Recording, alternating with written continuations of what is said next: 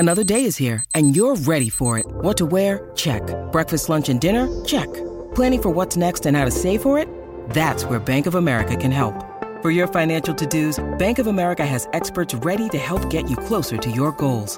Get started at one of our local financial centers or 24/7 in our mobile banking app. Find a location near you at bankofamerica.com/talktous. What would you like the power to do? Mobile banking requires downloading the app and is only available for select devices. Message and data rates may apply. Bank of America N.A., member FDIC. When you need mealtime inspiration, it's worth shopping Kroger, where you'll find over 30,000 mouth-watering choices that excite your inner foodie. And no matter what tasty choice you make, you'll enjoy our everyday low prices, plus extra ways to save, like digital coupons worth over $600 each week. You can also save up to $1 off per gallon at the pump with fuel points. More savings and more inspiring flavors make shopping Kroger worth it every time. Kroger, fresh for everyone. Fuel restrictions apply.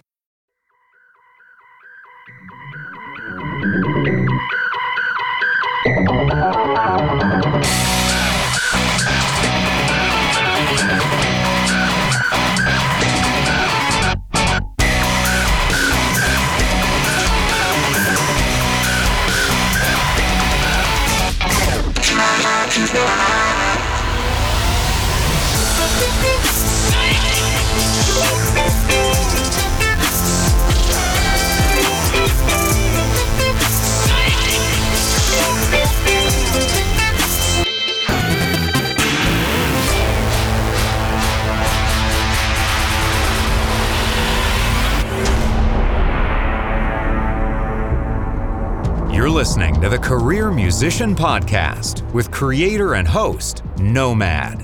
With 20-plus years of experience in the music industry, Nomad has done just about everything to earn a living as a career musician. From being music director to celebrity artists, playing iconic arenas and stadiums, composing for film and TV, and even playing your average local club gigs, he's done it all. Nomad's mission is to empower musicians across the globe with strategies for a sustainable career while blasting stereotypes, and to bring you tried and true wisdom from his colleagues in this crazy business we call music. On this episode of The Career Musician, we have music sync licensing agent and publisher Kristina Benson. In addition to studying piano and opera, she also served as a loan officer at a bank with her marketing background and acquired a doctorate's degree in philosophy. As if that weren't enough, she decided to open her own sync licensing agency and publishing company. As a native of Orange County, California, she is no stranger to the stage, DJing, and being a member of several indie bands in the Southern California area. The cool thing about Kristina is that she has a truly diversified background as a career musician, both in the performance side and the business side. Sit back, take notes, and enjoy this episode of the Career Musician Podcast with none other than Kristina Benson, founder of Sweet on Top, sync licensing agency and publishing company, and all-around model career musician. Welcome, Kristina Benson. Thank you. Have you? Yeah. Thanks for having me. Okay, so lots to cover. I'll try to flow quickly here so I don't keep you too long. Sweet on Top, or licensing company. And a publishing company. Before we dive into that, because I definitely want to hit that, tell us a little bit about where you're from and how did the music bug bite you? I'm from Orange County, and I was taking piano lessons basically my whole life. My mother was a very accomplished pianist, so I was always influenced to do that. And then when I got to college, I majored in music, but I also had a quote-unquote practical major.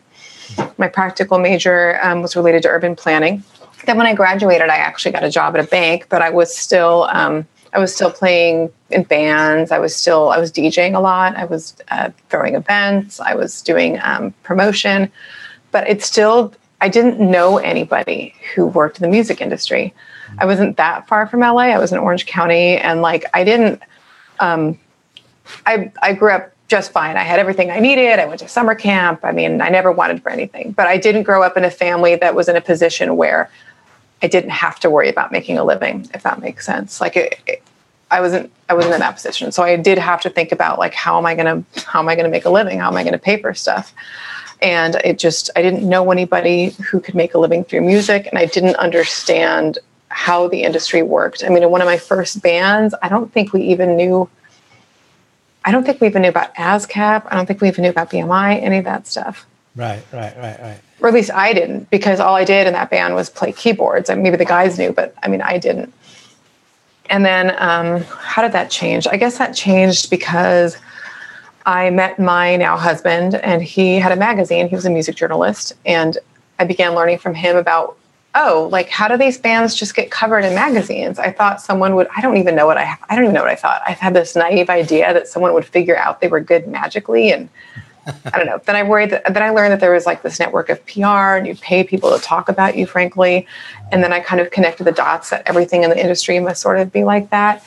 And then from my work in music journalism, which is I kind of got into through him, I began doing A&R to licensing agencies, because I would be covering very small bands, and from playing in small punk bands myself. And then from the A&Ring to licensing agencies, I worked for one, and then I was basically running the day-to-day, and then I just started my own.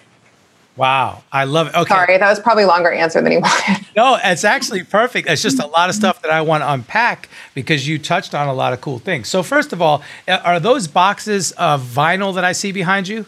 Oh, yeah. There's our friend made and there's more in the closet too, a lot more. Oh, and there's more in the garage, and there's more in the living room. That's sick. So you are a tried and true collector and DJ then.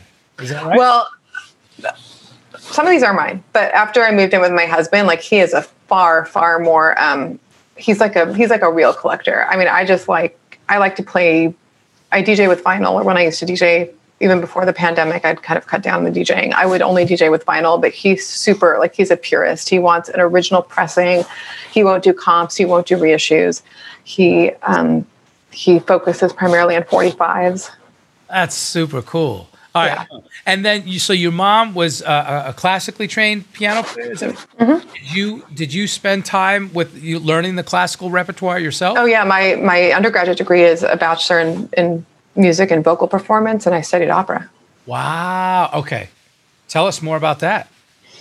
I mean, I'm very glad I did it. I learned I can read a score. I can read a 16, 20 stave score with B flat and E flat instruments. I mean, it'll take me a minute now because I'm a little rusty, but I can understand that. I can read that. I can read music. I'm not a great sight reader anymore at the piano because I'm out of practice, but I can sit down at the piano and play something. I'm just kind of amazed at how many artists these days cannot sit down at a piano or pick up a guitar and write a song.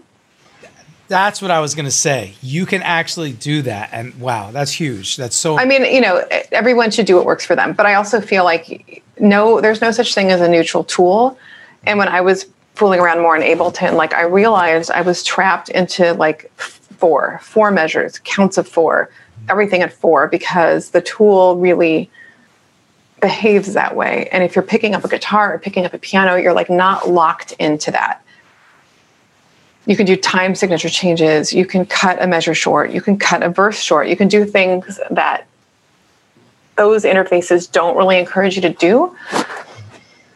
You can play rubato. Yeah, you can play rubato, which you can't even do in Ableton. You really can't do that, And I love Ableton, but I think it's important to understand that the tool is not neutral. It shapes what you are going to write. I love that. So what's really cool is that people in the music business side of it, right, such as yourself, you are basically a publishing and licensing company, mm-hmm. That you have a musical background. I think that's really important. So that way you understand the artists and the catalogs that you're representing on a deeper level, right? Not just from a marketing perspective, but from a musical perspective. Yeah, I mean, I try. I hope so. I mean, I'm not. Excuse me. I've written and co-written some songs that have been synced, but I've kind of put the brakes on that because I don't want my artists to feel like they're competing with me. Mm. I don't think it's appropriate to elbow my way into sessions, so I don't really do that anymore. Oh. Before the pandemic, every so often, I'd go write with a friend of mine just kind of for fun. Yeah. But I wanted to write for sync at least a couple times so I understood, like, well, what does it look like when I get a brief? Like, how does it feel to do that? What's this experience like? So when I'm setting up co-writes, I understand what's going to happen at the co-write. I love that. Okay, so let's dive right in. Sync, SYNC, which is for synchronization, right? Those who may not know, tell us about sync. Break it down as if the listeners, were not informed, and you're about to inform them. Well, sync is synchronization. It's synchronizing sound to a picture, and the picture can be a promo, a television show, a trailer. It can be any number of things, but really you're synchronizing music to picture. And if you don't own the music, you're synchronizing to your picture. You need to get the rights to do that. Right. And usually there's two sets of rights. There's the right to the recording and the right to the composition. Thank you. Please expound. The master recording and the composition rights. Right. So like, just as an example, Whitney Houston's version, I Will Always Love You, Dolly Parton wrote that song. So if I wanted Whitney Houston's version of that song in The Bodyguard, I would need Whitney Houston's permission, although that probably was a work for hire, but whatever. I would need Whitney Houston's, well, maybe not, she was a big star, but whatever. I would need Whitney Houston's permission for the recording, and then I would need Dolly Parton's permission for the composition. Right, and let's be clear that when you say Whitney's and Dolly's permission, obviously you're not going to call Whitney and Dolly on the phone. By the way, rest in peace, Whitney. Yeah, absolutely. But you're going to call their representatives, or their publisher in the case of Dolly. Thank you. So yeah, please expound on that for the listeners. So Dolly is maybe not the best example because she's kind of a powerhouse, but let's say Dolly was, so Dolly has someone publish her songs. I'm not sure who her publisher is, but let's say it's Warner. You would call Warner Music and say, hey, we want to use I Will Always Love You in The Bodyguard. And Warner is her publisher. Warner is supposed to safeguard her rights. They're supposed to collect income for her worldwide. They're supposed to issue licenses, both mechanical licenses and synchronization licenses. And in her case, they probably have to ask permission. So they would contact she probably has a huge team. So they'd contact whoever is on her team and then figure that out. Right. But both Whitney and Dolly are very big stars, or Whitney was a really big star. In that case, probably they got paid the same. But let's say I covered that song. My recording is not going to be considered as valuable as Dolly's work writing the song. She's way more famous than I probably will ever be. So I will probably get paid less. Right. Well, let's talk about that, because what happens in the sync licensing world is it can be a lucrative avenue for musicians to, pursue, especially independent artists. And the reason is what you just mentioned, because again, in today's standards, or maybe a couple of years ago standards, Imagine Dragons, after they become Imagine Dragons and they blew up, they're going to command a lot bigger licensing fee than before, when they were just a little indie band, right? However, the little indie bands and little indie artists can still get some decent deals, right?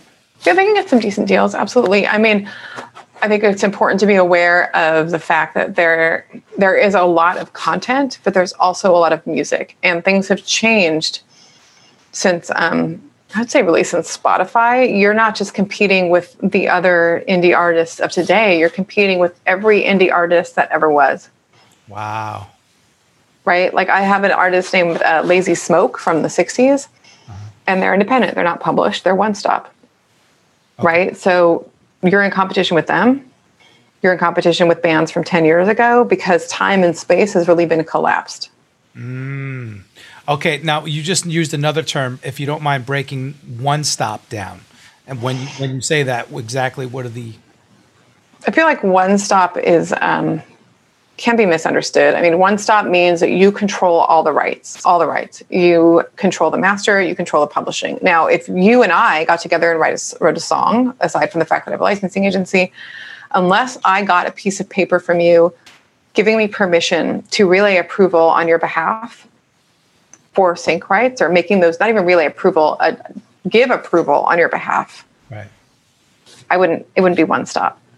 Right. It's really two stop, which is okay. And I also think that there's a fixation on one stop these days. Everything has to be one stop. And I think that There's a couple of reasons for that. I think some of it is because we have an influx of newer artists who don't really know, they're inexperienced, they don't really know a lot, and One Stop is an easy way to explain to them how they need to be marketable. And I think that's fair. And so they often work together. They often are unpublished. They all work together. And so it's just easier. We're One Stop, we're One Stop, we're One Stop.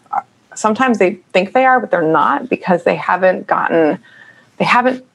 they'll show me splits like, I'm allowed to speak for sync opportunities. And I'm like, well, an opportunity isn't a license, right? But the other thing is, sometimes I think they don't really understand. I think sometimes they're afraid. They're like, well, what if there's a publisher? Like, the publisher will screw things up. The publisher is a wild card. What if you're with an agency? There is something to that. But like, if you know who you're working with, I think that it can be okay. I mean, you can go on my website and look at tons of placements that I got where there's other publishers involved, and it was fine.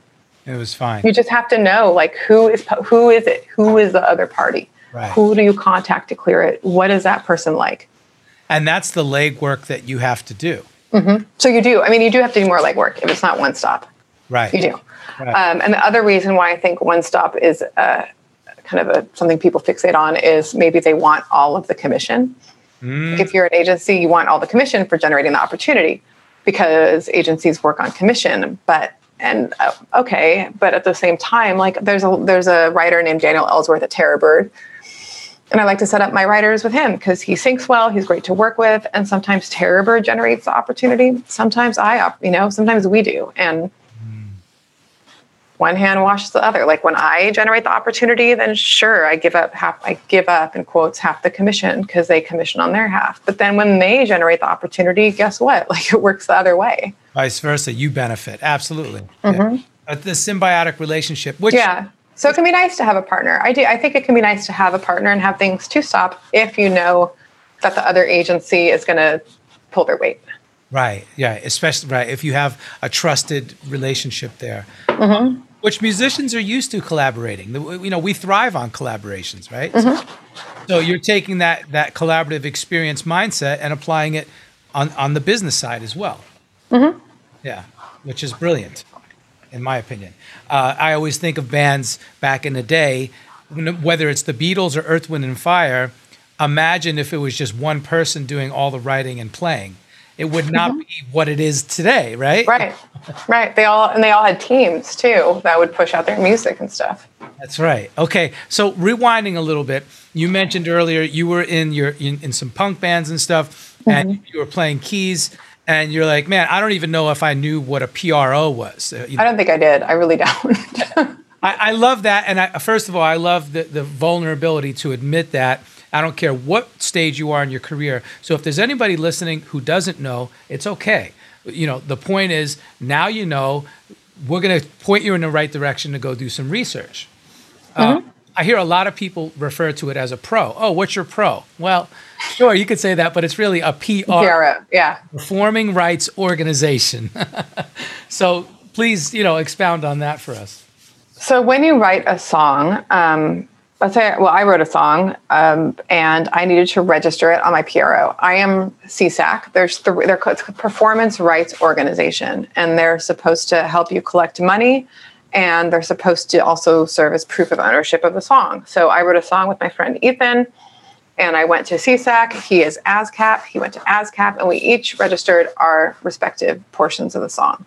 So first, it's important to note that if you're ASCAP, BMI, or CSAC, you can all collaborate together, and it's okay.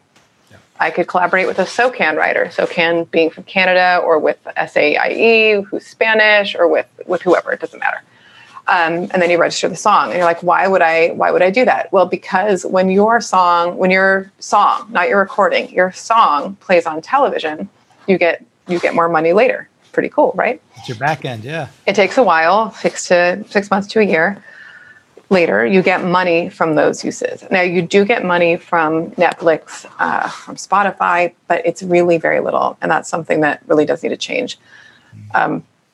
I think my Spotify, I'm a publisher, so I get these statements that are so long they crash my computer, because it's got, my Excel kept crashing last time, and I was like, what is going on? Because it was, I think, 30,000 rows long, my publisher statement. But like I had one writer who had a 30,000 row statement from all the Spotify stuff, and it was like $150. Like you barely get anything off Spotify. It's something's really got to be done about that, or about like or Hulu. Like you really don't get very much back end money from those services. Right.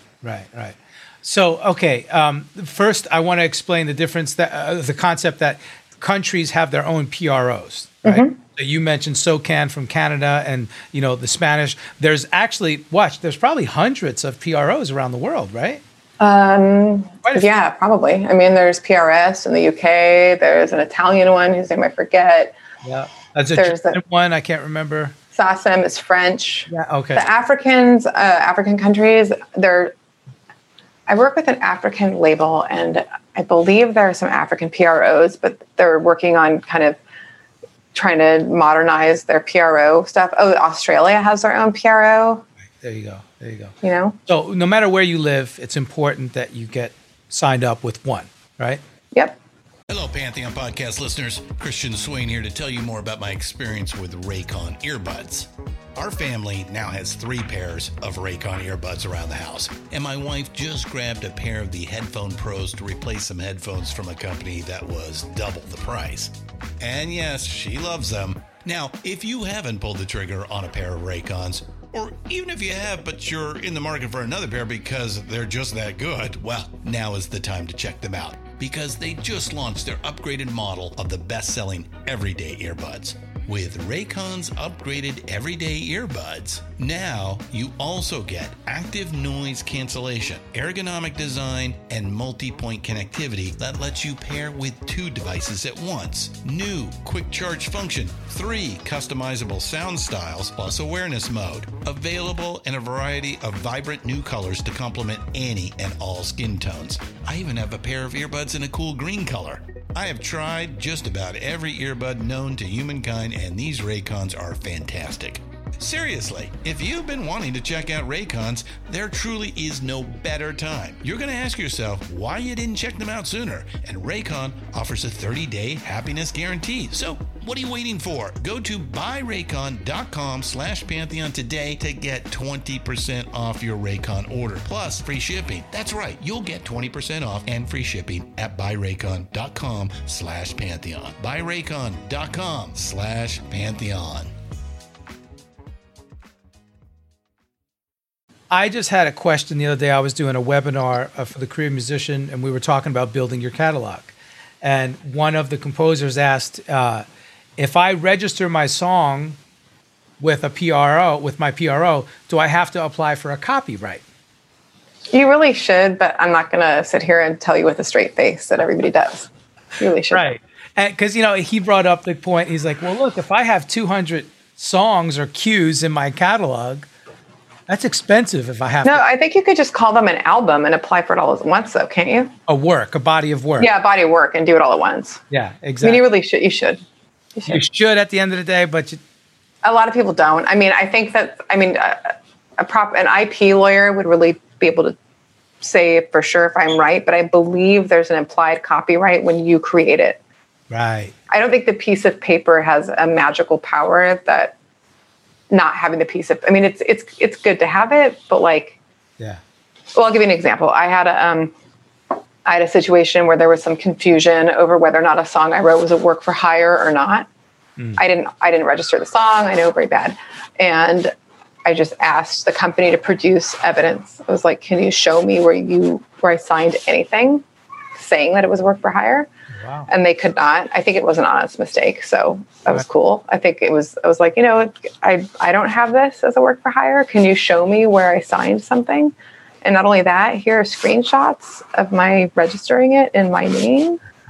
Here's a license from before. Where it was signed. Yeah, you caught them. You caught them in their own. I do think it was an honest mistake. I think it was someone new whose records. I really do think it was an honest mistake. Okay. But it wasn't. They weren't like, you don't have a copyright. No. Gotcha. Right. Yeah. And even if it was not an honest mistake, me not having that copyright registration really wouldn't have been dispositive. Right. Okay. Now break that down for us. The work for hire, because boy, that seems to be a misunderstood term oftentimes. When you're working in a work for hire basis, that entity or person or organization is really purchasing all your rights to those songs. You can still register, you still generally get credit as the writer, like on the PRO, you will have written it. They generally extend that courtesy, but let's say Chase Bank is asking you to do a work for hire, you will be the writer, Chase Bank often will be the publisher, and they will own the master. Right. Now, does that mean as a writer, as a composer, are you going to get back-end royalties on that work for hire? On your writer side. Only on the writer side, right.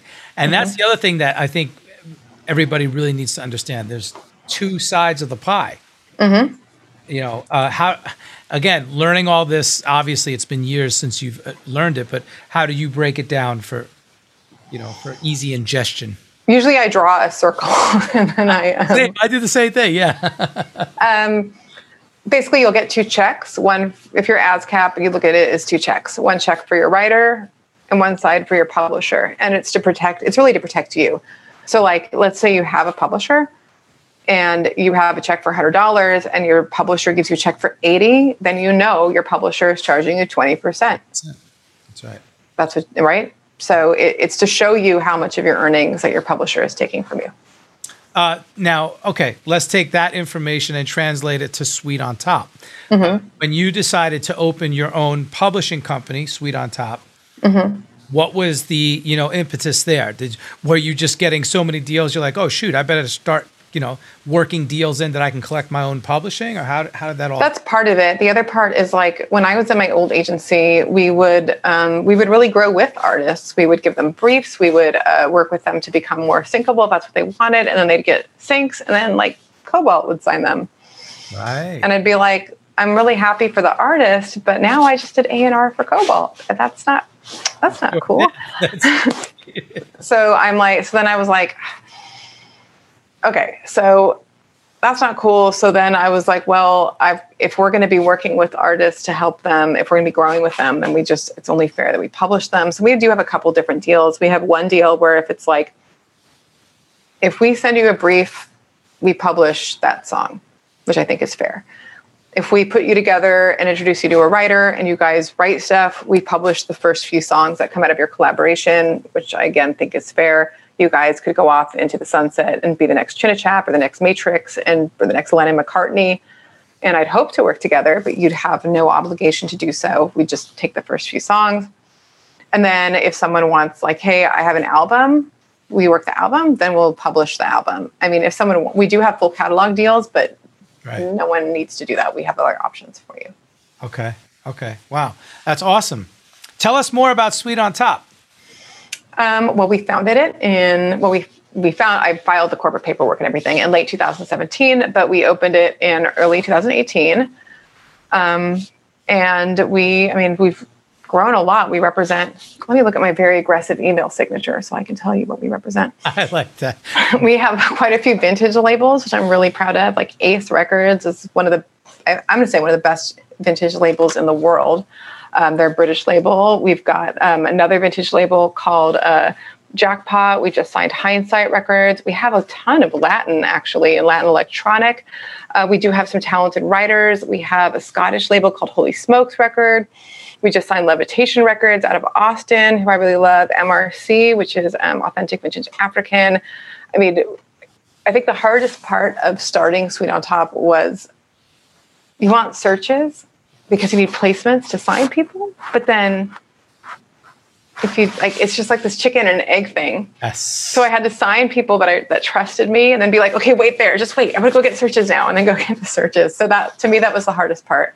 Well, how the hell do you do it? Because it seems like a mind-boggling, task. Well, let me tell you, I have a PhD from UCLA, and this was harder.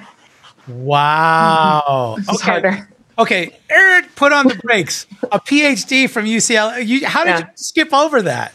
Oh, I mean, when I stopped working for the bank, I was like, I was still playing in bands. I was still promoting. I was still doing music stuff. And I think I was doing some music journalism. And I was like, I still didn't understand like how I would make a living in the music industry. I just didn't see how I would get a foothold.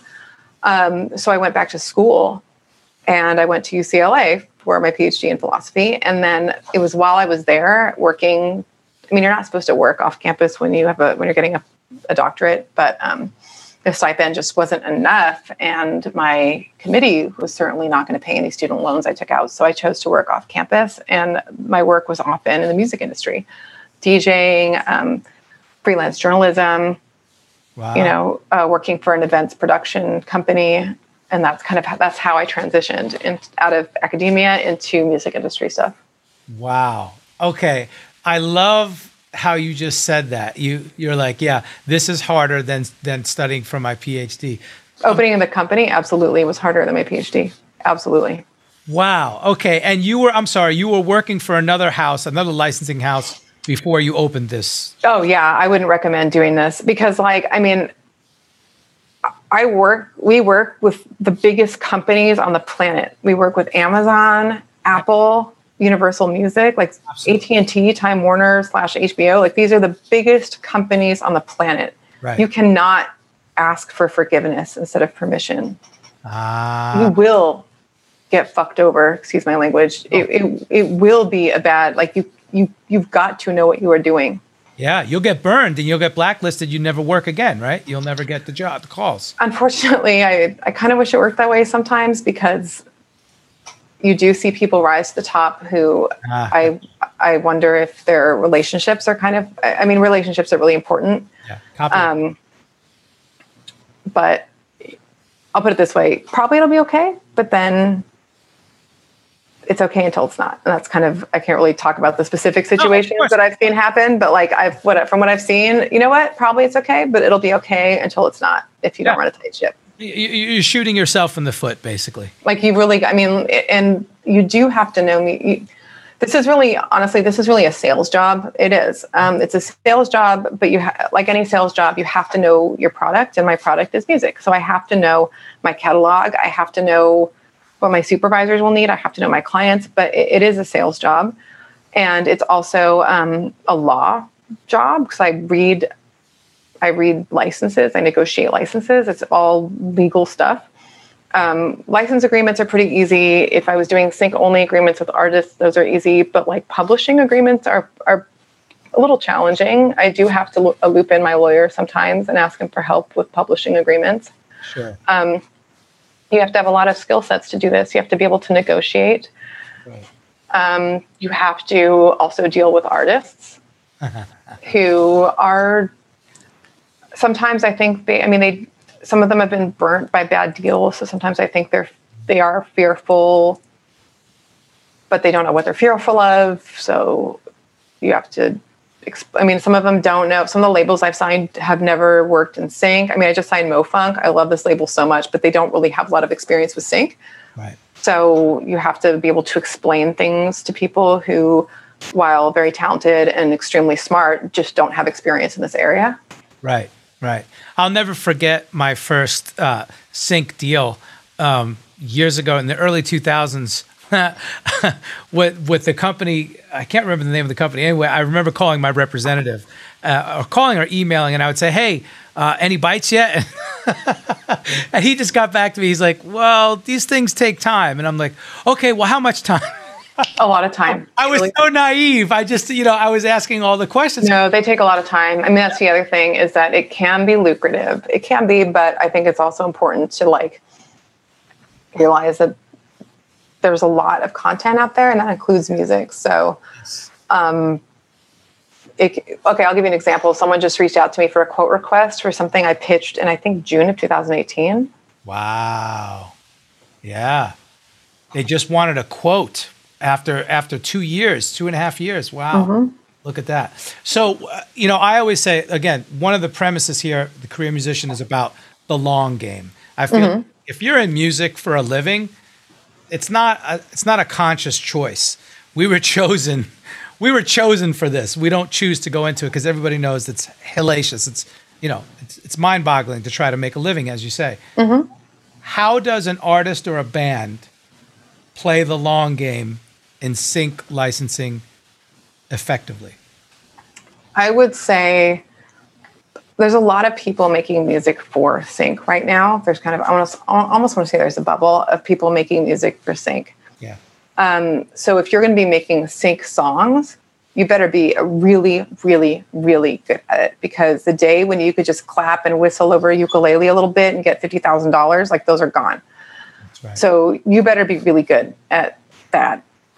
If you're making what I call sync music. And if you're not making sync music, you can still make music and get synced, but I would make sure you have a strong artist identity. And you can still have that strong artist identity and write sync-friendly songs. You really can. I love that. It's a very it's a delicate balance, but it can be done. I agree. Yeah, absolutely. And like when I worked on the coordinator side for a little bit, like for a supervisor right before the agency opened, and there was some overlap there. And I still sometimes help her out if she's super slammed. They listen to like 1,000 songs a day. So like, you've got to think, how are you going to, and really most of them are very, very good. So like, you can't be in that, what I call the mushy middle 80%. Like, you can't be in that 80%. You've got to stand out somehow. And you got to stand out. You got to let your personality, like, what makes this song yours? Why do they need your swagger song versus someone else's? Right. Because they all sound the same, honestly. Like, you got to make yours stand out. I'm Kristina Benson from Sweet on Top, and you're listening to Career Musician. Help us continue to provide you with new and engaging content by getting our ratings up. Please subscribe and leave a review on Apple Podcasts. Go behind the scenes with host Nomad to gain inside knowledge of entertainment business from the world's leading musicians, artists, producers, managers, and more. I love it. I love it. You said a couple things. I do remember the whole movement of the ukulele hand clap era, where that's all you heard. Talk about that. What are your thoughts on that? Obviously, you see trends that shift and move, and they come and go. Right now, okay, there was a while when I was getting Uptown Funk like a million times a day. What is it now? I would say those types of Uptown Funk songs are very, they're kind of timeless. If you can do that, like if you're really good at that and that's your thing and you're good at it, then I would stick with it. But it's right now, actually, it's hard for me to put my finger on a specific sound. It's really more about the lyrics. Yeah. And then also there was a moment where everybody was requesting dark covers, quote unquote. Oh, geez, those are still going. I mean, those are still going. Those are tough to land. I'm not going to say, like, yes, have independent artists landed dark cover deals, totally. But often trailer houses will, like, they want, for example, Dua Lipa doing a dark cover, right? They often want to arrange the cover with someone famous because they're trying to sell a movie. Right. That people spent tens of millions of dollars to make. And so, I mean, like, I have friends at trailer houses with they have good taste in music and they like weird, obscure stuff. And they want to put it in trailers. And there is a time for that. But sometimes with these big blockbusters, like, no one wants to take a chance. They want something that, like, everyone likes, everyone knows. It's got to be the sure bet, right? I mean, they want a sure bet. And I'm generalizing here, just big disclaimer. This is a generalization. It is generally true, which means there are exceptions. But that's part of the fabric of what Hollywood is built on. We could talk about that for days with actors, right? So they go for the sure thing. Yeah. I mean, also before the pandemic, when, like, friends of mine from the indie bands and stuff that I used to play in and the bands I go see express interest in sync and want to write for sync, the first thing I tell them to do is, like, go to the mall. And I tell them not like Century City, like, go to the mall in Orange County. I'm from Orange County, so it's okay. Go to the mall in Orange County or the Valley, and I live in the Valley now. Go to the mall in Orange County or the Valley, or better yet, Riverside, and just go sit in the food court and, like, look at who's here, look at what they're buying, look at, like, just sort of drink in the atmosphere, because that is who you are making music for. You're not making music for the people at the Echo on a Monday night. Like, that's not who your audience is here. You're not making music for people who go to the Smell. That's not who the audience is. I love that. That's so true. And it's an interesting dichotomy. If you're a tried and true artist to the core, and you do have that intellectual side and that philosophical side, this can be a little bit of a wrestling match within your own, I mean, I have a friend who's like an artist to the core, and he can be so good at sync songs because his personality, like his songs are going to stand out. Like his personality is in those songs. They're going to stand out. But I really got to watch his lyrics because he'll try really hard, but there's just always something weird in there. But I mean, so I would say like a great collaboration for sync is to find like a weird artist type who wants to do this and put them with like a straight down the middle sync person, because you'll get that like sync friendly lyrics, the sync friendly production, but with that kind of like twist, That's beautiful. That's incredible. I love that. Hey, do you remember when I always say this, but maybe you'll disagree. I don't know. Do you remember when music supervisors became the new rock stars?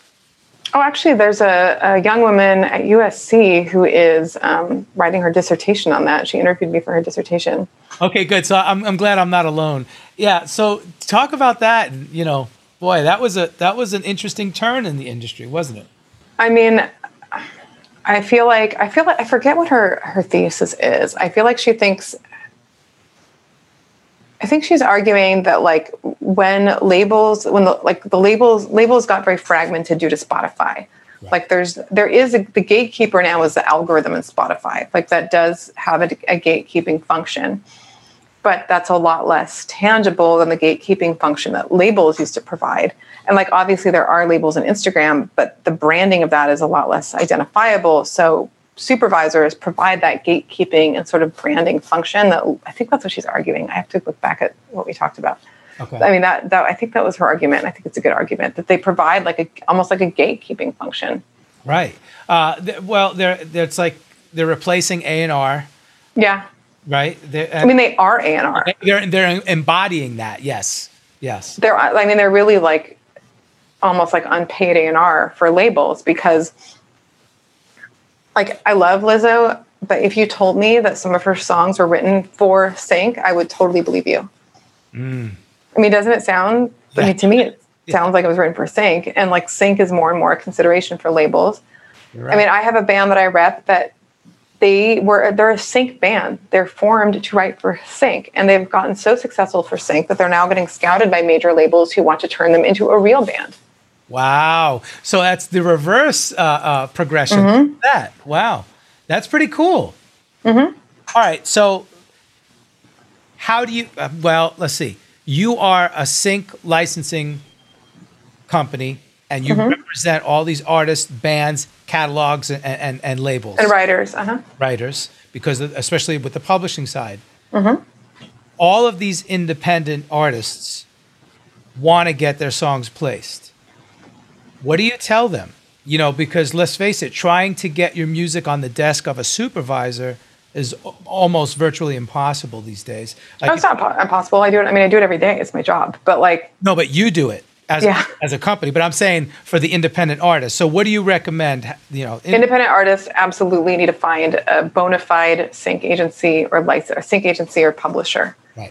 Right. And I don't mean like their friend who's an artist who is now an agency because they don't want to pay commission anymore. I don't mean like cold emailing supervisors. I mean like an actual agency. That's right. And I think that's very important for people to hear because there's so much content out there. Like you said, it's surplus, right? The market is oversaturated. And really, not only that, like this is... Music, to a large extent, is fungible. I mean, can you replace Beyonce with Sabbath? No. But can you replace Sabbath with AC/DC? Iron Maiden? Rat? Maybe. Right. So, I mean, it's fungible, especially at the indie artist level. Like, maybe you can't really replace Black Sabbath with Rat because Iron Man has that sound and you want Iron Man. But if you're an indie artist and nobody knows who you are, like... Totally replaceable. You are replaceable. I love that. I always used to say that, even on a gig. Like, I don't know how much you know about me, but I was the music director for Babyface for 10 years. Mm-hmm. And I used to preach that to the band all the time because I was constantly, vetting new band members and putting together new iterations of the band based on what the artist wanted, okay? And that would be my first thing. Listen, I'm so glad you're here. We're excited to have you, but just know at the end of the day, you are replaceable. Oh, by the way, I'm speaking to myself because I'm replaceable. Even Babyface is far less replaceable. Exactly, because he has a sound and identity. Yeah. Yeah, but there's a point. Do supervisors get everything they want all the time? No, and they have to find a way to replace Dua Lipa. They have to find a replace. Lizzo, and they do it. It's not like they're like, well, I guess we can't air this show now because we can't get Lizzo. They replace it. Right. Hell no. The show must go on regardless. Mm-hmm. Wow, this has been great. So, okay, do you have, if you don't mind, could you give us a peer into the day in the life of Kristina Benson and Sweden? What is obviously you have some kind of a schedule or something. How do you juggle all this? It just seems like a lot. So I wake up, I'm married to someone who helps me and has to help me. So that's pretty cool. I have that going for me. But I usually wake up early because I have a lot of British clients and I don't need to talk to them every day, but I talk to them a lot. So I'll usually wake up at 7 and then I have this bad habit of looking at my emails on my phone in bed before I'm ready to get up. And then I'll usually see something and forget about it until way later, which I shouldn't do. So I'll just kind of stare at my emails and my phone and then finally I'll get up. And then usually immediately I'll email the British people. Right. There'll be a quote request. There'll be, do you have the wave for this? Hey, I saw on your Instagram that you have an album coming out soon. Do you want to send it to me now so I can push it? I'll just try to check in with British people. Very cool. Then I look at trade magazines, just sort of while I'm drinking coffee and seeing what shows are coming, what's been greenlit. Okay. Then I'll usually have searches from the day before that I have to do. So I'll do my searches. I will, and the days are really fluid. Some days I'll have lots of searches. Some days I'll have fewer searches. Some days I'll be able to. My husband is extremely good at inputting our vintage catalog. I really rely on him for that. He's great on our vintage searches, but the contemporary stuff I usually do. So if there's contemporary stuff to intake, I try to have calls with supervisors. I used to do meetings, but now Zoom meetings with supervisors. Yeah. Before this huge spike in virus stuff, I would try to do distance walks with supervisors. So I might do that. It's pretty fluid. Distance walks? Well, yeah, because, it's a pandemic. Yeah, so I would fun. Yeah. I'll be let's do a distance walk in Griffith Park. Oh, that's cool. Why not? Mm-hmm. Yeah. And then it gives you, it gives you a whole nother set of stimuli to be, intrigued with being outside, right? Usually they want to stroll, but I have one supervisor who's okay. And she was we hiked all the way to the Griffith Observatory. It was really hard. So it was good though. Wow. That's awesome. Mm-hmm. Hey, do you have a mantra that you've relied on, over time when things, can get pretty hectic? No. No. No.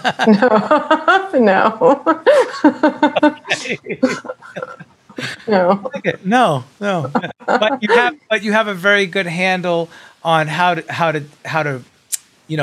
frame all of this. Okay, you have it framed very well just from this conversation.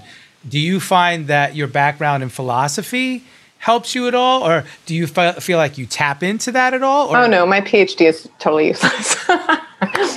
Here's where it's not useless. To do a dissertation, I had to interview 100 people. I had to read, I had to read so many books. I had to learn how to speak Arabic, which I've forgotten how to do. Oh, and Persian, which sadly I've forgotten. I really regret letting my Persian go, but whatever.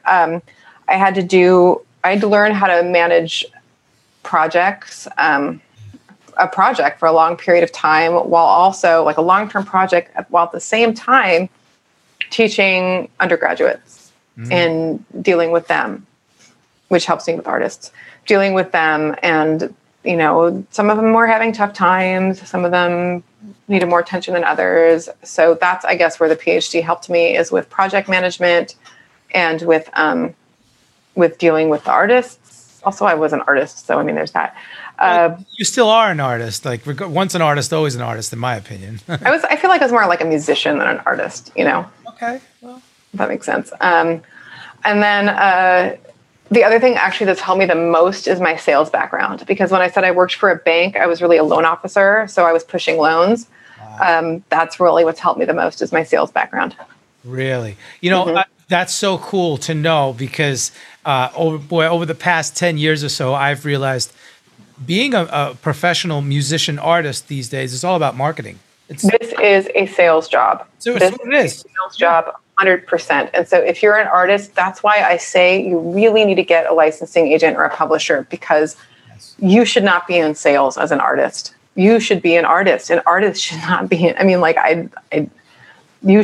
you need to maintain your persona as an artist. You need to be focusing. I mean, like I actually have a very, very talented top liner who he's really proactive about getting opportunities, which is great. But then sometimes he'll be like, okay, I'm going to email this guy, and this guy. And I'll be like, dude, what are you doing? Like, I email those people all day. Do you want to switch? Like, do you want me to sing the songs and you do the emails? We can, but I think we'll be a lot more successful if you leave me to the emails. Right. And you do the songs. All right. That makes perfect sense. But also, like you said, I think all of your background helps you in dealing with artists because let's face it, artists are, a lot emotions on the sleeve, the heart on the sleeve, It could be a very challenging aspect of the job, no? Yeah. I mean, well, I don't know. I mean, have I ever had a challenge? I don't think so. Like my old agency, she used to get really nervous about, I think she had a bad experience with artists once. She used to get a little nervous about it, but I don't know. I've been in bands my whole life. It's fine. I just think that a lot of the artists that I deal with, not a lot, some of the artists that need the most attention have had experiences where they have been burned and they worry about it, which is understandable. That makes sense. How do you define success? I mean, look, from the outside, I view you as extremely successful.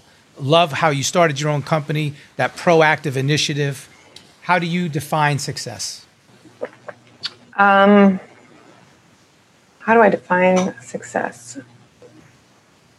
I guess it just sort of depends on the day. Like some days I feel really successful. I'm like, damn, I'm doing really good. And then some days I'm like, oh my God, that show is on the air and I don't have a song in it. I can't believe it. It just really depends on what day you catch me. Oh, I'm so glad you said that. When Narcos came out, I felt like they were putting a stake through my heart. I'm like, how can I not have a song in Narcos? The worst is if it's my friend supervising it and I'll be having lunch with them and I'll be looking at them and I'll be thinking, what the fuck, dude? What? Yeah, what? What the fuck is I have an electronic catalog. No, let's talk about that. Do you voice that? What do you do in those circumstances? Depends on the relationship, right? It really depends on the relationship. Yeah. It really depends on the relationship. Usually it's hard. It just depends on the relationship. No. Yeah. You can't be I feel uncomfortable being that already happened. If it's on TV, it already happened. And trying to make someone feel bad and I don't know. I wasn't there. When I was a supervisor, sometimes we had no control. Sometimes I wasn't a supervisor, to be clear. I was a coordinator. But sometimes we had no control. The director would be like, you will be putting this in the ads. That was it. So I just don't know. Gotcha. What I do try to do is then I'll be more proactive. I'll be like, well, if she couldn't come to me or felt like I didn't have what she needed, why is that? How can I be better about communicating that I'll have something she needs or he needs? Yeah, being able to look down the trail further, right? Mm-hmm. In advance, yeah. Have you had, I'm sure you had, a pinch yourself moment? Perhaps there's many, but is there one that stands out where you're just like, oh, wow, I can't believe that happened. That was super cool. Well, at my old agency, I worked with, I was the agent who worked with the Violent Femmes. Yeah. And I put together a show that they played an agency showcase that I put together. I think they routed their tour around the showcase, and I put it together with Susan from Hum. She worked at Hum at the time, and she emailed me. She was like, "Do you think they'd do it?" And I was like, "I don't know. Never hurts to ask." That's cool. So that was super cool. And then what else? I mean, just when I watch TV and like there's a song that I put on there, like that's pretty cool. Yeah. Or like if I see a film and there's credits and I'm like, that's my company, like that's still pretty cool. That's got to be awesome. Yeah. Mm-hmm. Yeah. Yeah. All right. So, first of all, Kristina, so much beautiful information here. Thank you.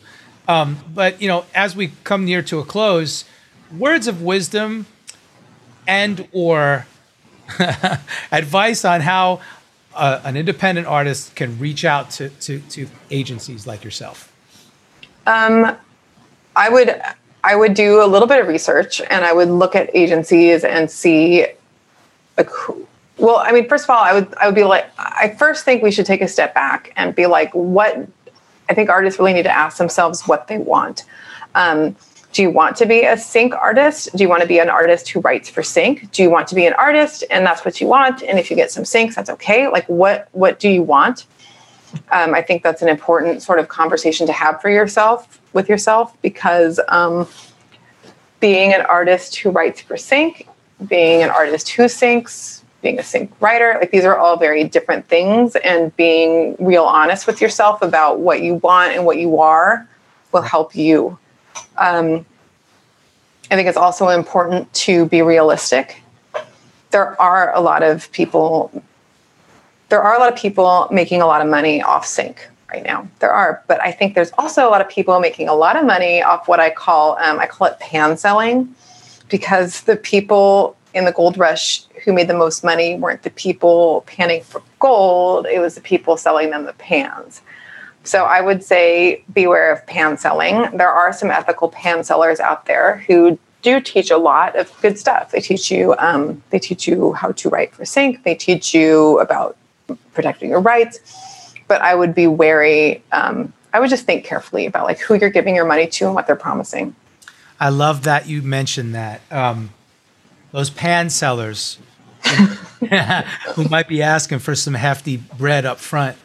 I always recommend to steer clear of them. Like I've had an instance where somebody said, look, if you pay me $1,500, I'll shop your catalog for 3 months. I would put that in a different category than pan selling. I mean, there are people, like the norm in agencies, like in licensing agencies, is to work on commission. We can talk about whether that's fair. Like PR companies don't work on commission. Maybe that's fair, maybe that's not. That is a norm. And there are agencies who do work on a, what's it called? You contract them by the month. Right. Some do, and there's some reputable companies that do. I would just ask questions about if it's recoupable. To me, pan selling is more like, I will teach you how to write for sync, and if I like the songs that you sync, then I will publish it or something like that. Because then you're paying someone to publish your songs. Right. That makes perfect sense. Perfect sense. To me, that's the pan selling. The pan selling to me isn't like I will pitch your songs on a contract basis, because I do know of ethical and good people who do that. Although to be clear, that is not the norm. It is a commission, primarily commission. Right. Okay. Perfect. Like I said, this has been very informative. And, listeners out there, you can go to sweetontop.com and find all of Kristina's information right there. Your socials, is there anything else you want to mention? I would just say also, when you're reaching out to an agency, be clear about your rights. Be like, hey, I have the master. I have the publishing. This is an album. The other thing is that, like in my old agency, we wouldn't take music if it had been released. Okay.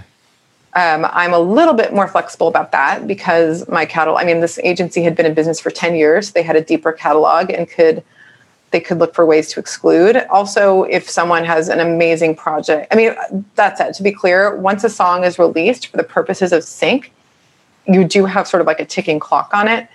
When I get searches for TV, for example, they want songs that are new. And unfortunately, new in 2020 means released in the last 6 months. Ah, wow. Interesting.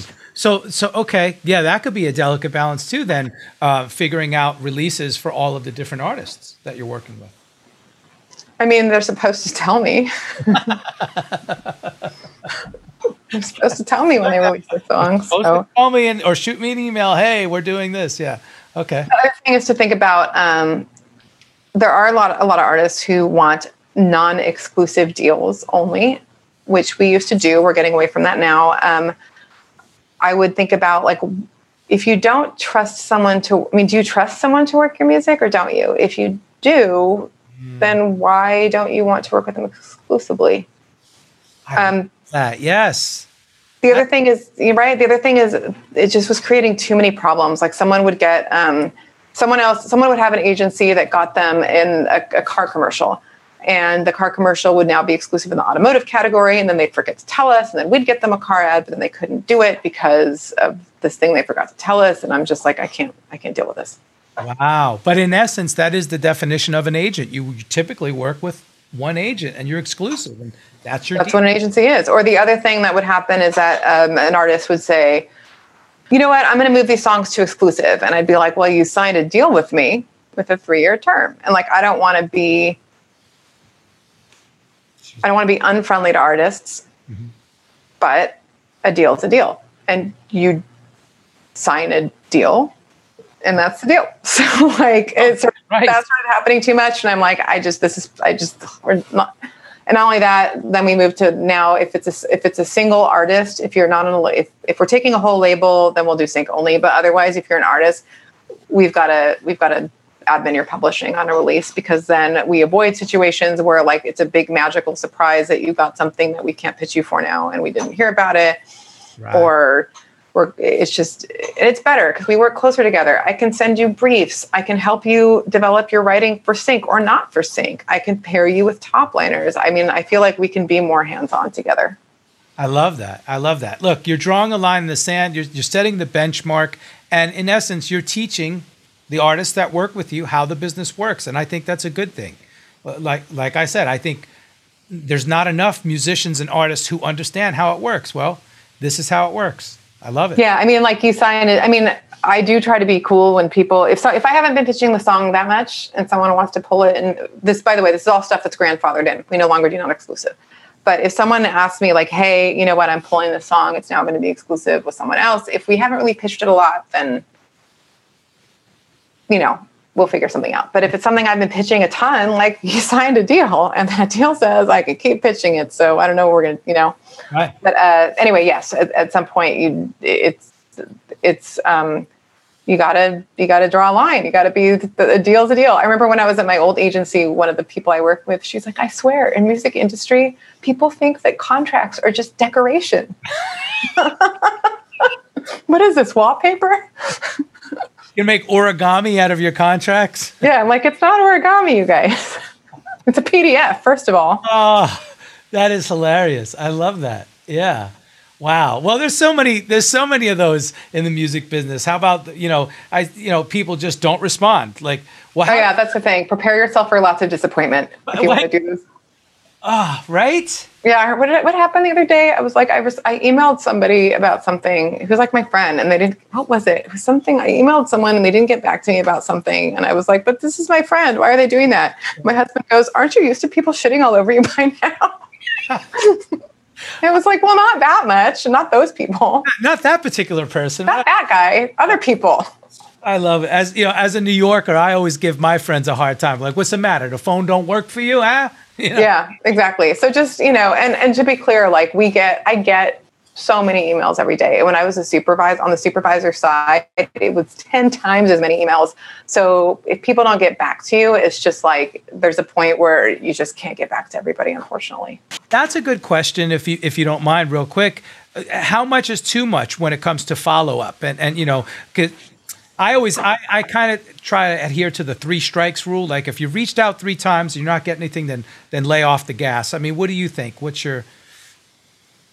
that sounds like a good rule. I would say it's more frequency. Like, don't reach out to someone every day, but like, hey, every month you might do. I mean, you just don't know. Like, there's an artist who reached out to me the 4th time, and the first 3 times it's not like I had a problem or I was inundated with emails, or I looked at it on my phone where I was half asleep, or I didn't know. I would just say, think about the frequency. Like, are you bugging crap out of this person every day? Maybe don't do that.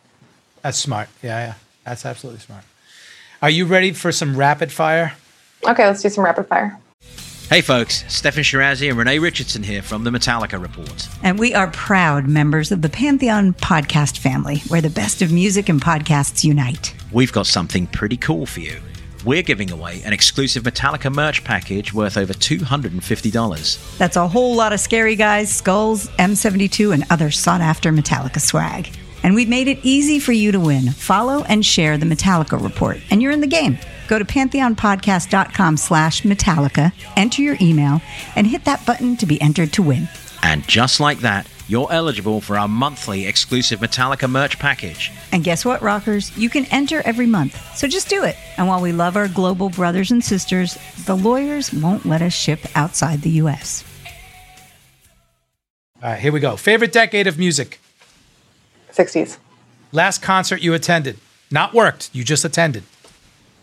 Oh, God. I think that was they're my friend, but I also rep their band. So it's kind of work and play. I think it was I think the last concert I went to was my friend's band, Uzels, I think, before all this happened. Ah, okay. Your friends would say you are? Smart-ish. Probably smart, yeah. I agree with that. Hidden talents? Hidden talents? Well, I have a bird, and I'm the only person whose finger he'll step on. So my friends say I'm a bird wizard. That's right, a bird wizard. A bird wizard, not a bird wizard, but a wizard. Yeah, bird wizard. Drink of choice? Allergic to alcohol, but if I could drink it, I would take a Manhattan. You're allergic to alcohol. That is like a curse. I don't know what I would do. Oh my God. Smoke a lot of weed. That's probably what you would do. There you go. Amen. Don't ask me how I know. Okay. I like it. And I love a good Manhattan too. Yeah. Instrument you wish you played? Well, unfortunately, I broke my wrist when I was a child, and I can't turn my wrist all the way around. So I wish I could play the guitar. Wow, that is interesting. I know, it sucks. Man. Favorite city? LA. Guilty pleasure food? Guilty pleasure food? Probably chocolate chip cookie dough. Oh, yeah. Raw. Good, huh? The dough itself. Yeah. The dough, yeah. Yeah. That was really good. And musical guilty pleasure. Well, who's your Debbie Gibson? Who is my musical guilty pleasure? I mean, I like pop music. I mean, I'm kind of like, when I would DJ, I would never DJ pop, but I kind of like pop music. So in a way, I guess that's my guilty pleasure. Like, I loved WAP. I mean, I don't know. I mean, it's like the #1 song. So I don't know if that can be a guilty pleasure. It's so funny. My young nephews, teenage boys, were like, man, did you check this out? You got to see this. And I'm like, okay, sure. I'm like, oh my God. I know. It's raunchy, but then you walk away humming it. You're like, oh man. I know, right? It's catchy. It's good. Yeah. And Kristina, this has been awesome. I really appreciate you joining us. No worries. Thank you so much for having me. Be sure to like, follow, share, and comment on Instagram and Facebook. Being a career musician is more than just gigs and sessions. Are you a career musician? Find out on the Career Musician Podcast, streaming everywhere.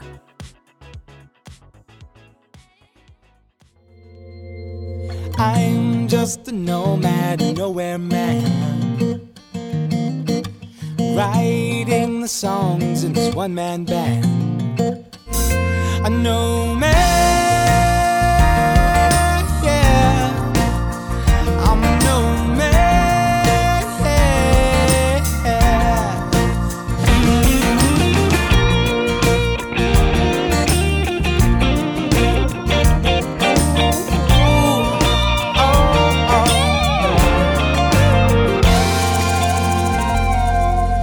Hush now, darling, you'll be fine.